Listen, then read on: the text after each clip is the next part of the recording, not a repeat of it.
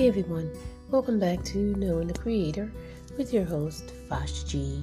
Happy Love Day, another year when Knowing the Creator does celebrate our Love Day, right? Hope you are celebrating your Love Day with someone that you do love and you are reflecting on the good, great God Almighty who have loved you with everlasting love. Amen. Cannot beat that type of love.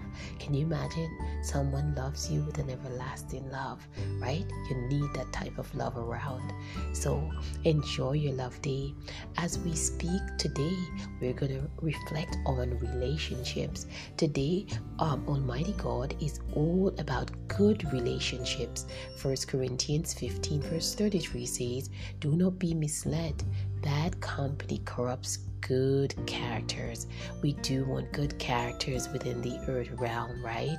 So if we do have friends, we want to be careful of the type of companies that we are spending time with. Amen.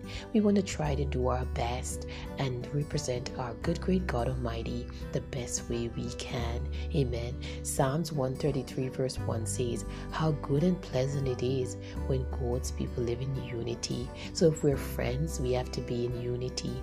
We want to reflect that unity that God has bestowed upon us as His children, that oneness. We need oneness, that there will be no discord among us. Amen. And we're thankful to God for being that bond that's always in the midst of us to keep us together if we want to be able to relate and to actually grow in good spirit and in good honor, concerning our good, great God Almighty. Psalms 133 verse 1 says, "How good and pleasant it is when God's people live in unity." Romans 12 verse 10 reminds us, "Be devoted to one another in love. Honor one another above yourselves." So we want to be able to think of one another, and self is so important as well. We have to take care of ourselves. We did an episode on that, but remember that God is about us serving each other, loving each other, relating to each other, and just be truthful and towards each other, and we got to keep that in mind, right? Love is important to celebrate every time. Love becomes an honor when it is recognized, right? When we learn to love others and allow others to love us, right? Love is worth celebrating, right? As we think about our Love Day today, let us reflect on God who has loved us so much first, and then He teaches us how to love each other.